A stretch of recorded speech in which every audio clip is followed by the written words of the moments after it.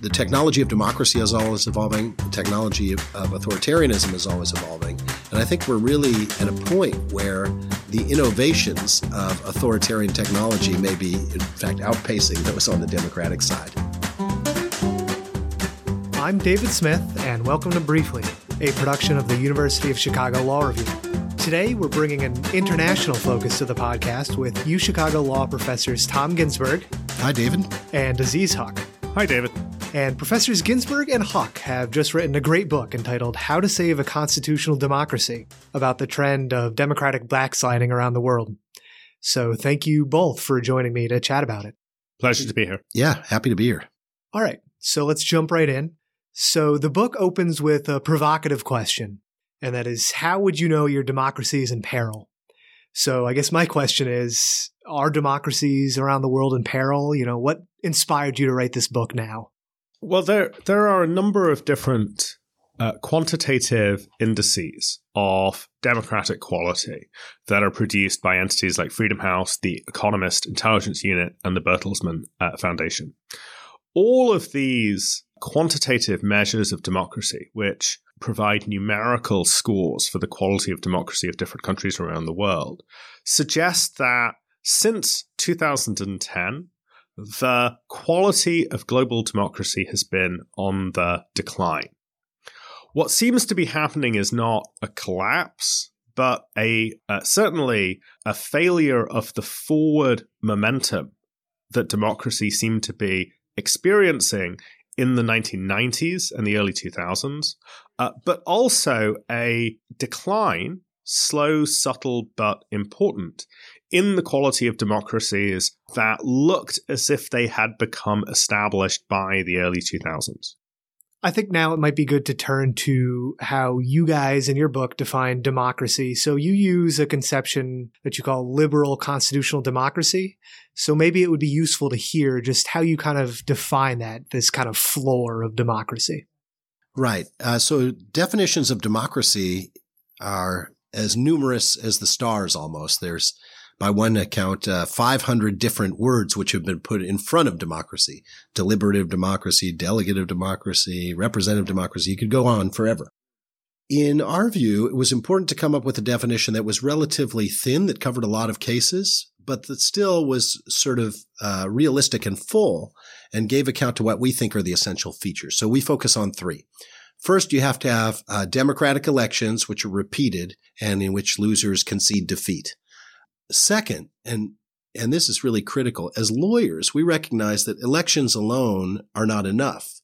You can't have elections unless there's a certain legal infrastructure there. And most basically, that means rights to freedom of speech, freedom of association, rights to run for office, the various core rights that are really connected to democratic operation. And finally, the third element is something we call the bureaucratic rule of law. And the idea here is that, bureaucracy, although it often gets a bad name, is actually really important for democracy. At a minimum, to have an election, you need people who are going to count the votes fairly, and are going to operate according to preset rules and not just change things in accordance with whatever their side wants. Enough structure of the rule of law so that things can continue to operate without regard to who actually is the leader at the time. That, I think, is really important, because if you have a system in which, and many countries do have this, where a incoming leader comes in, can fire all the prosecutors, put in his own people and tell them where to look for crimes, that's not a system that's going to be a democracy, because it's not one where anyone's ever going to give up power. So somehow the rule of law and the bureaucracy lower the stakes of democratic turnover and thus make it possible. Okay, so just to take one example from the book, which I think might be interesting. So take the state of Wisconsin, for instance, which has restrictive voter ID, partisan gerrymandering, attempts to restrict the incoming governor's power. In a case like that, would you say that satisfies your floor definition of democracy? I think that there are more close cases in Western democracies than one would at first like to think. Wisconsin is not a nation state, right? It's an element of a nation state. And it's an element of a nation state that actually has a long history of what's called subnational authoritarianism. for most of the 20th century, most states in the American South were not electorally competitive. The Democratic Party had a lock on political power that was maintained both by violence, by lynching, and by the use of discriminatory laws that excluded, in particular, African Americans, but also a lot of poor whites from the franchise. So we shouldn't be surprised to see instances of democratic failure or of polities or subnational units that are at the margin within the United States. And Wisconsin probably falls into that, at least the category of marginal cases. One way to think about our definition of democracy is with the following hypothetical question. Is there, before the fact of an election, before the fact of choice, uncertainty about what the outcome of that choice is going to be? At least with respect to the state legislature in Wisconsin, it's not clear that there is that kind of uncertainty. It's not clear that that uncertainty exists, in large measure because of partisan gerrymandering that our colleague Nicholas Stephanopoulos has been at the forefront of litigating over. Notice that that's not the same with respect to either the gubernatorial election, which was won by Tony Evers in 2018, or the state Supreme Court seats. Right? Those turn out, because they're statewide seats, they turn out to still be competitive. So Wisconsin is an interesting and mixed example where the basic test of our definition of democracy doesn't plainly run through, at least for the legislature, although it might do for other offices. It's fascinating. Now maybe to turn towards what we're seeing in terms of decline of democracy. So in your book, you identify these two modes, one fast, authoritarian collapse, and slower democratic erosion. So maybe if you could talk about kind of the difference in those two. I think if you asked somebody in the time that we were growing up and coming of age how a democracy ends, the leading example that would come to mind would be the end of Weimar democracy in Germany in 1933 and the famous fire that swept through the Reichstag building and the emergency decrees and enabling act that followed that ended effectively parliamentary rule in Germany until after the Second World War. Up through the 1970s, it was in fact the case, if you looked around the globe, that democracies would end in sharp, sudden shocks. They would end largely through military coups or through the use of emergency powers of the kind that we see in Weimar Germany. Since the 1970s, however, and increasingly in the last decade and a half, there has been a shift in the technology of democratic decline. Rather than seeing fast collapses, what we increasingly observe is processes of slow erosion from within. The easiest way to focus upon this, or to get a grip on this, is to think about the last 10 to 15 years, and in particular, developments in Latin America and Eastern Europe, the former communist bloc, where following the collapse of an established party system, a leader or party comes to power which has a very thin or non-existent commitment to democracy as a going concern. We know this because these leaders take measures that are designed and have the effect of undermining the possibility of institutionalized democracy, uncertainty before an actual election occurs, in predictable ways. Right? And by and large, they're successful. And this slow form of democratic decline appears now to be the modal way, the most common way that democracies decline in quality around the world. So another way of saying this would be elections, poll counting, there's all sorts of things that are technologies of democracy. And the technology of democracy, we know, changes over time, right? Paper ballots are replaced over time by voting machines, etc. So too do the technologies of anti-democracy. Anti-democracy had a particular technological and institutional form up through about the 1970s. And then people innovated new ways of eliminating democracy or corroding the restraints it places upon the exercise of political power, it turns out these new techniques, which are slow rather than fast, have the benefit of making it very hard for outsiders to know exactly when a democracy has failed. Right? It's really hard to say, look, here's the cut point at which, say, Venezuela or Poland or Hungary tipped over the edge. And because of that elimination of sharp, focusing moments, the slow modality of democratic failure might be easier for the anti-democrat to pursue than the fast mode. And that might be one important reason why we've seen the slow forms of democratic decay outpace and, in many but not all instances, supersede the fast mode of democratic collapse in the form of a coup or an emergency power declaration.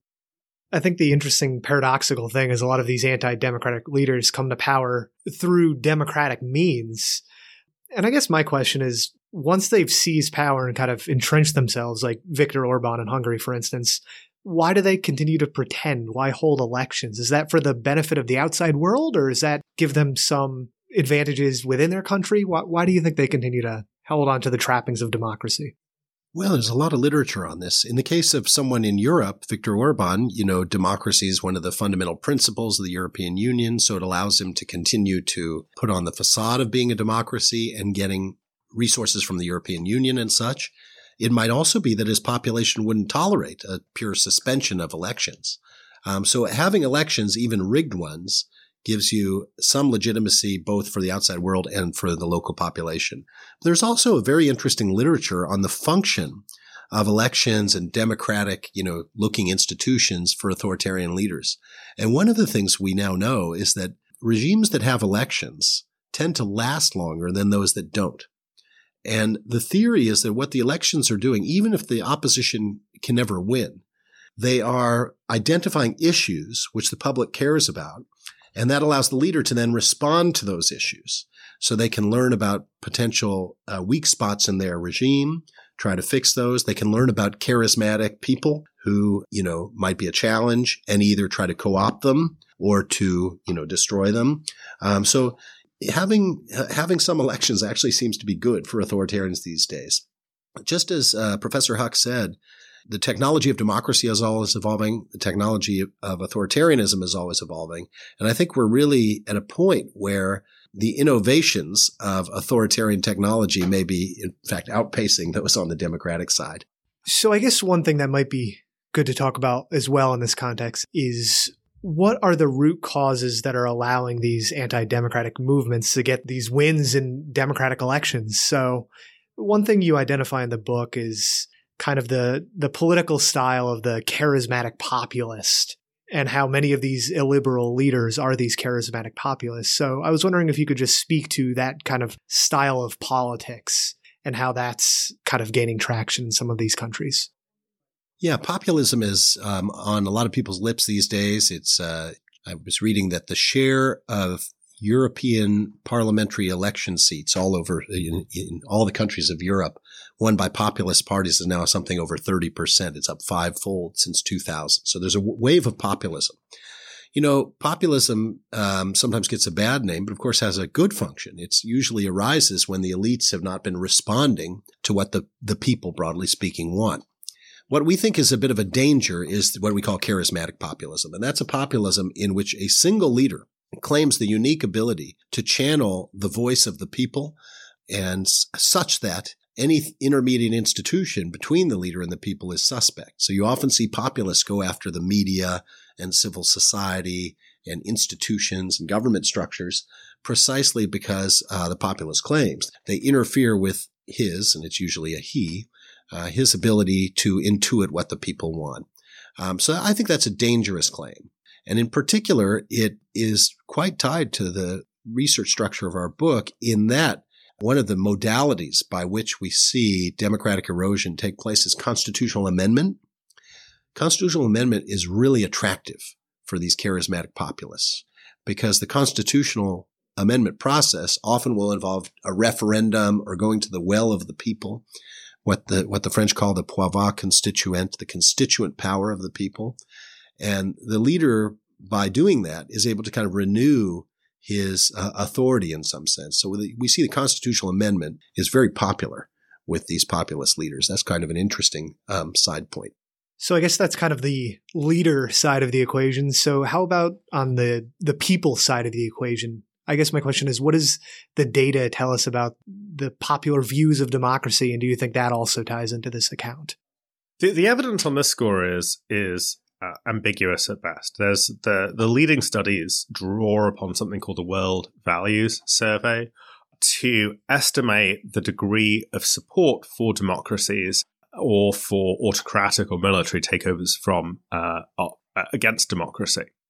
There are two positions in the empirical literature. One is that over time we're seeing decreases in support for democracy, and that those decreases are particularly concentrated in the developed world, and they're particularly concentrated within the developed world among younger rather than older populations.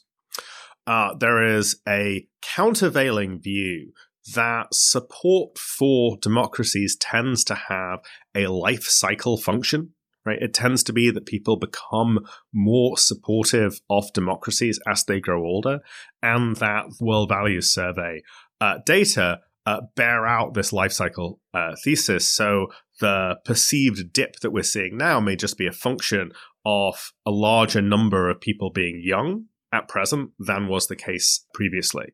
So that there's an open debate with respect to that. More granularly, if one looks at many of the contexts in which charismatic populists have come to power, one also sees the collapse of an established party system, right? And the collapse of an established party system, this happens all across Latin America. It happened in Eastern Europe. You see versions of this happening in Italy, in France, and now actually in the UK. The collapse of the party system seems to be a function of a democratic polity being under often great economic stress. Right, this in part seems to be what the catalytic role that the financial crisis of 2008 to 2009 plays. Right, a democracy comes under great macroeconomic stress. It isn't really able to respond in ways that buffer the effect of that shock, not just for relatively politically powerful, influential, and wealthy groups in society, but more generally.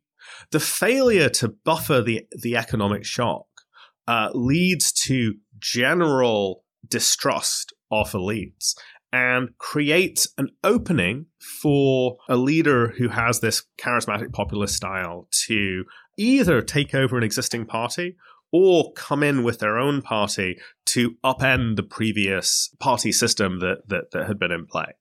The other element that picture leaves out is the role that cultural anxieties play in motivating distrust of elites. And this is something that, in particular, the political scientists Pippa Norris and Ronald Engelbert have emphasized. They look at what predicts vote shares for populist parties around the world. And focusing on Europe, they make the argument that what really is going on is cultural discomfort, the sense of changing cultural mores, and that economic concerns are really secondary.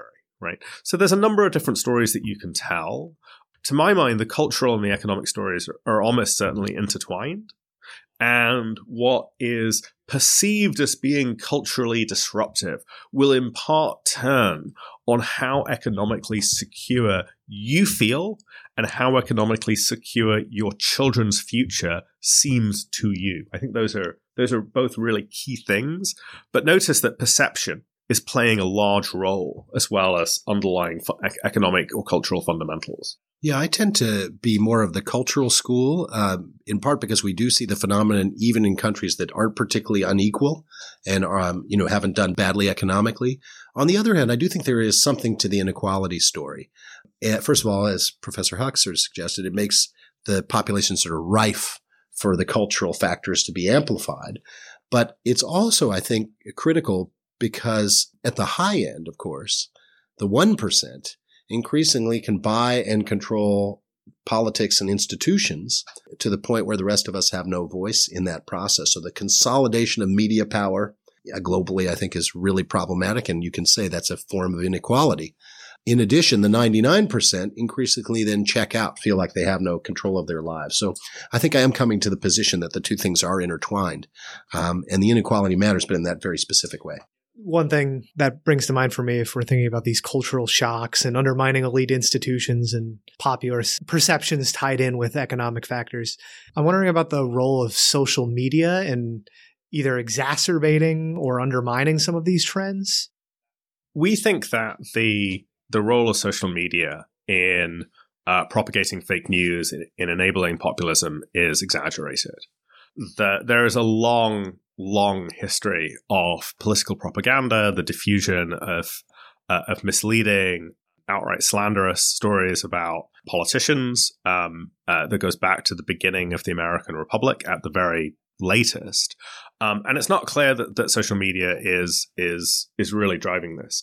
In the United States, 2 points are worth making. So first, there's a terrific study by Robert Faris, Yochai Benkler at Harvard that demonstrates that maps out the extent of Russian troll farm clickbait being diffused via either Twitter or Facebook, and shows that just that even the volumes that were being produced in the 2016 election were wildly insufficient to change the vote share in states like Pennsylvania, Wisconsin, and Michigan, right? So the kind of the stolen election story where the vehicle for the theft is social media just does not bear out, in fact. The second observation to make is that, if you are of the view that the problem with social media was the diffusion of pro-Trump stories in 2016, then you have to grapple with the fact that the vote share that Trump gets is importantly a vote share among older voters. And older voters are not the demographic slice that tends to be most reliant upon social media for their news, right? So there's just a factual tension between the observed demographic realities of the election and the trope that one hears in the popular media that it's all the fault of social media and the Russian troll farms, etc. Well, that's actually a great segue into the United States, because I think that's a big question mark here.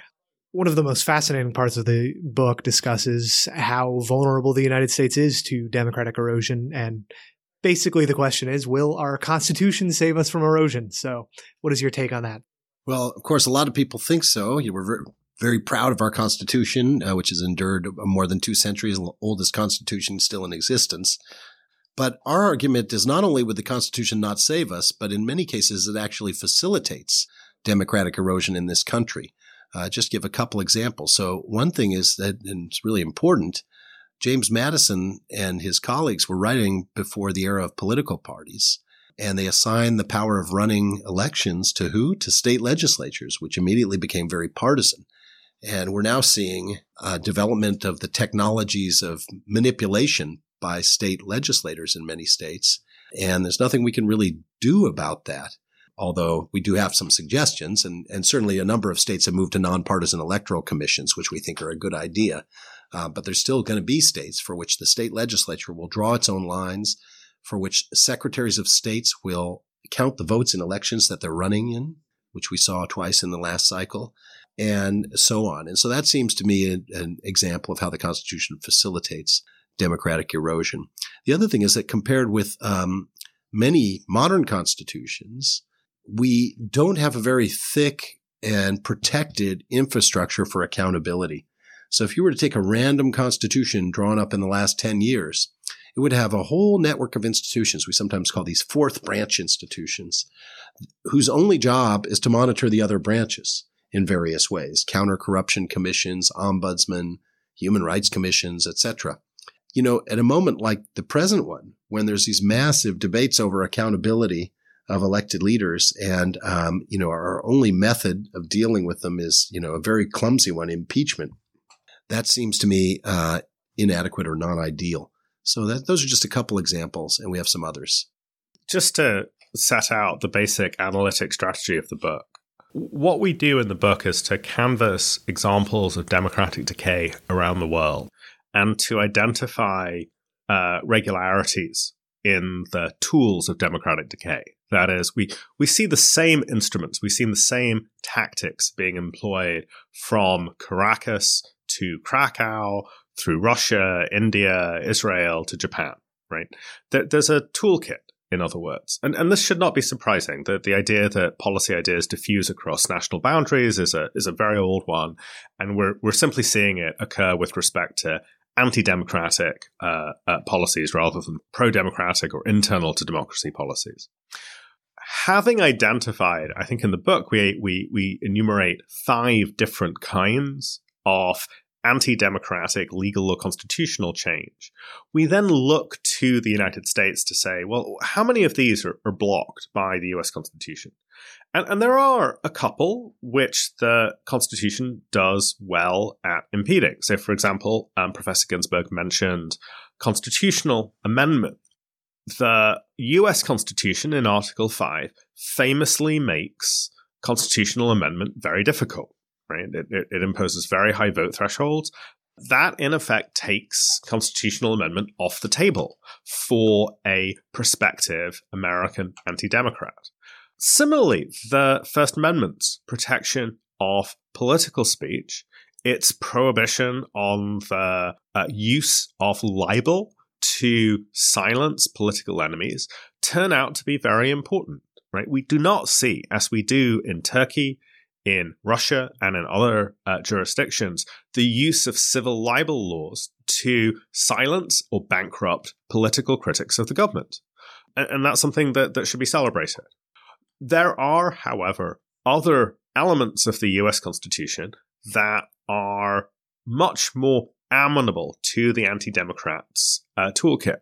And I think the thing to focus on here is the possibility of accountability producing institutions that Professor Ginsburg rightly led off with, which are not included in the 1787 Constitution, and to some extent are cast into constitutional doubt by ambitious theories of the scope of Article 2, the executive power, right? And we see this, for example, in respect to, or instantiated by, the Article 2 challenges to the appointment of Special Counsel Robert Mueller.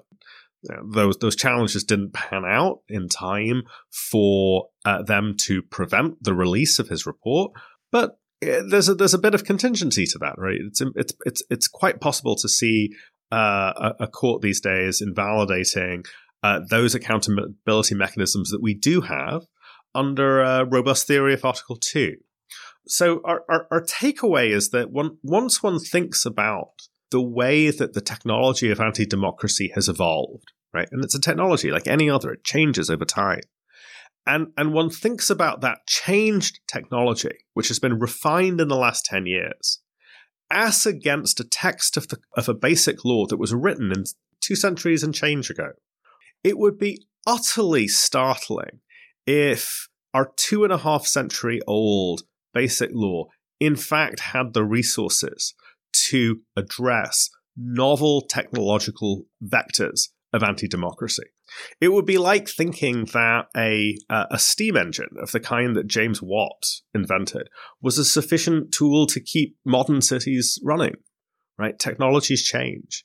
Our Constitution has both the virtues and the vices of being a really old technology. Yeah, and given that it's so hard to amend, I guess that's a kind of a double-edged sword because it resists, authoritarian amendments, but also makes it hard to introduce new safeguards. So I'm wondering, are there extra constitutional things we could do in the United States to resist this toolkit of anti-democracy? Yeah, we talk about a slew of things that could be done by statute or even by change in congressional rules. So one of our ideas is that political systems do better when they have the idea of a legitimate opposition, where the opposition is mentioned in the Constitution and given some role. Even though they don't have power, they might have a role to play in chairing certain committees or ensuring accountability and such. We're at a moment right now where both parties are really demonizing the other, and bipartisanship has broken down. But Congress could change that just by changing congressional rules and giving, the opposition or the minority party chairmanships of particular committees and such. Now, the incentive structure isn't there for that to happen, but there are such things that could be done. there may be some statutory things too that we could do. That Right. Think about the dynamics that are unfolding over the release of the Mueller report and the way that statutory changes might be useful in responding to the, shall we just call them dysfunctionalities? And I think that there is a conversation at least to be had, and one would hope it would be a conversation that is bipartisan in quality, about the kind of structures that provide durable means of apolitical investigation and epistemic revelation with respect to behavior on the part of high-level officials that either skirts criminal norms or imperils the obligation that is more moral and normative in quality that we hope officials labor under. The last thing that would be interesting to discuss is just kind of your thoughts on how hopeful you are for the future of democracy. So I guess one thing I'm thinking about is to look to Eastern and Central Europe. We discussed Viktor Orban in Hungary, but then we just saw Slovakia elect a pretty progressive pro-EU president. So I think there's, examples that cut in both directions. So how hopeful are you? Well, we have in a book chapter that's not in this book, a chart of the progress of or of the number of democracies that are backsliding and the number of democracies that are improving. Those two lines, it turns out, are both on upward trajectories in the last 3 or 4 years, right? It's just that the number of backsliding democracies is greater than the number of improving democracies. But we are seeing, that is, both consolidation and deconsolidation happening in different places around the world. So this is not, I think, a moment at which democracy is losing its hegemonic status around the world. Absolutely, it's being hollowed out in some places, but it's being deepened and defended in other places. And so I think this is one of those moments in which it's extremely hard to predict the future. It's extremely hard to say how, in the aggregate, things will work out. For example, the Polish elections later this year, I think, will be a critical turning point for that country. There are some jurisdictions where it's really hard to see how things change. I do think Hungary is one of them. On the other hand, there are jurisdictions like Venezuela, where it's really hard to see how things remain the same, right? It just looks so intolerable from the perspective of the Venezuelan population, right? The idea that this continues seems almost unimaginable. So I think predictions are very hard, but I do think that this is a moment that is ripe with possibilities. One of the things that gives me hope, of course, is that there's generational change. And I think we see in a lot of countries, younger people have a different set of attitudes about these things, often more pro-democratic, pro-participation, and not being willing to put up with the sort of corruption and such that many of their parents were. We also see, as Professor Huck referred to, many cases which looked like they were declining and then things were reversed. And sometimes that's caused, it turns out, by actors who don't really have democratic legitimacy themselves, like militaries or bureaucracies or courts, who just call attention to the phenomenon. Sometimes maybe put a pause button on the process of erosion, allowing the democratic forces to mobilize and reassert themselves. I think we're starting to see international institutions wake up to this phenomenon. The European Union was very slow with regard to Hungary, and so slow that I think, as Professor Huck said, it's really hard to imagine that country reversing itself. But in Poland, the European Union has been quite active, and in fact, they have, to some degree, put a pause button on the process of judicial takeover. The Polish people are going to get their vote later this year in an absolutely crucial election. If it goes the way of law and justice, then I think we're going to see continued erosion pretty rapidly. So as Professor Huck said, it's a moment of a lot of contingency. That means a lot of trepidation, but also a lot of excitement and a lot of possibilities. I want to say one final thing, which is we're seeing around the world attempts to experiment with new forms of democratic participation. We mentioned sortition earlier, but also you can imagine some online kind of interactive experiments, really, that will allow people to have a voice in policies that matter to them. We find that people, when they can engage over matters that are important to them, like to do so. They change their views. They can be convinced. And so I think the technology of democracy is going to continue to evolve too. So that gives me some hope. All right. Well, this has been a really fascinating discussion. The book is called How to Save a Constitutional Democracy. Great book, and we only scratched the surface here, so everyone should check that out. But yeah, thank you so much for joining us on the podcast today. Thank you, guys. Thanks to both of you. This has been Briefly, a production of the University of Chicago Law Review. Follow us on Twitter at UChiLRev. You can find more episodes of Briefly on Apple Podcasts and SoundCloud.